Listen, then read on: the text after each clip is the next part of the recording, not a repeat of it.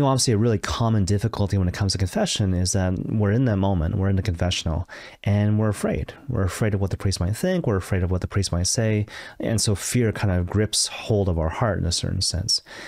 If that's something that you can relate to, that particular issue, something I might recommend is to name the thing you don't want to name first.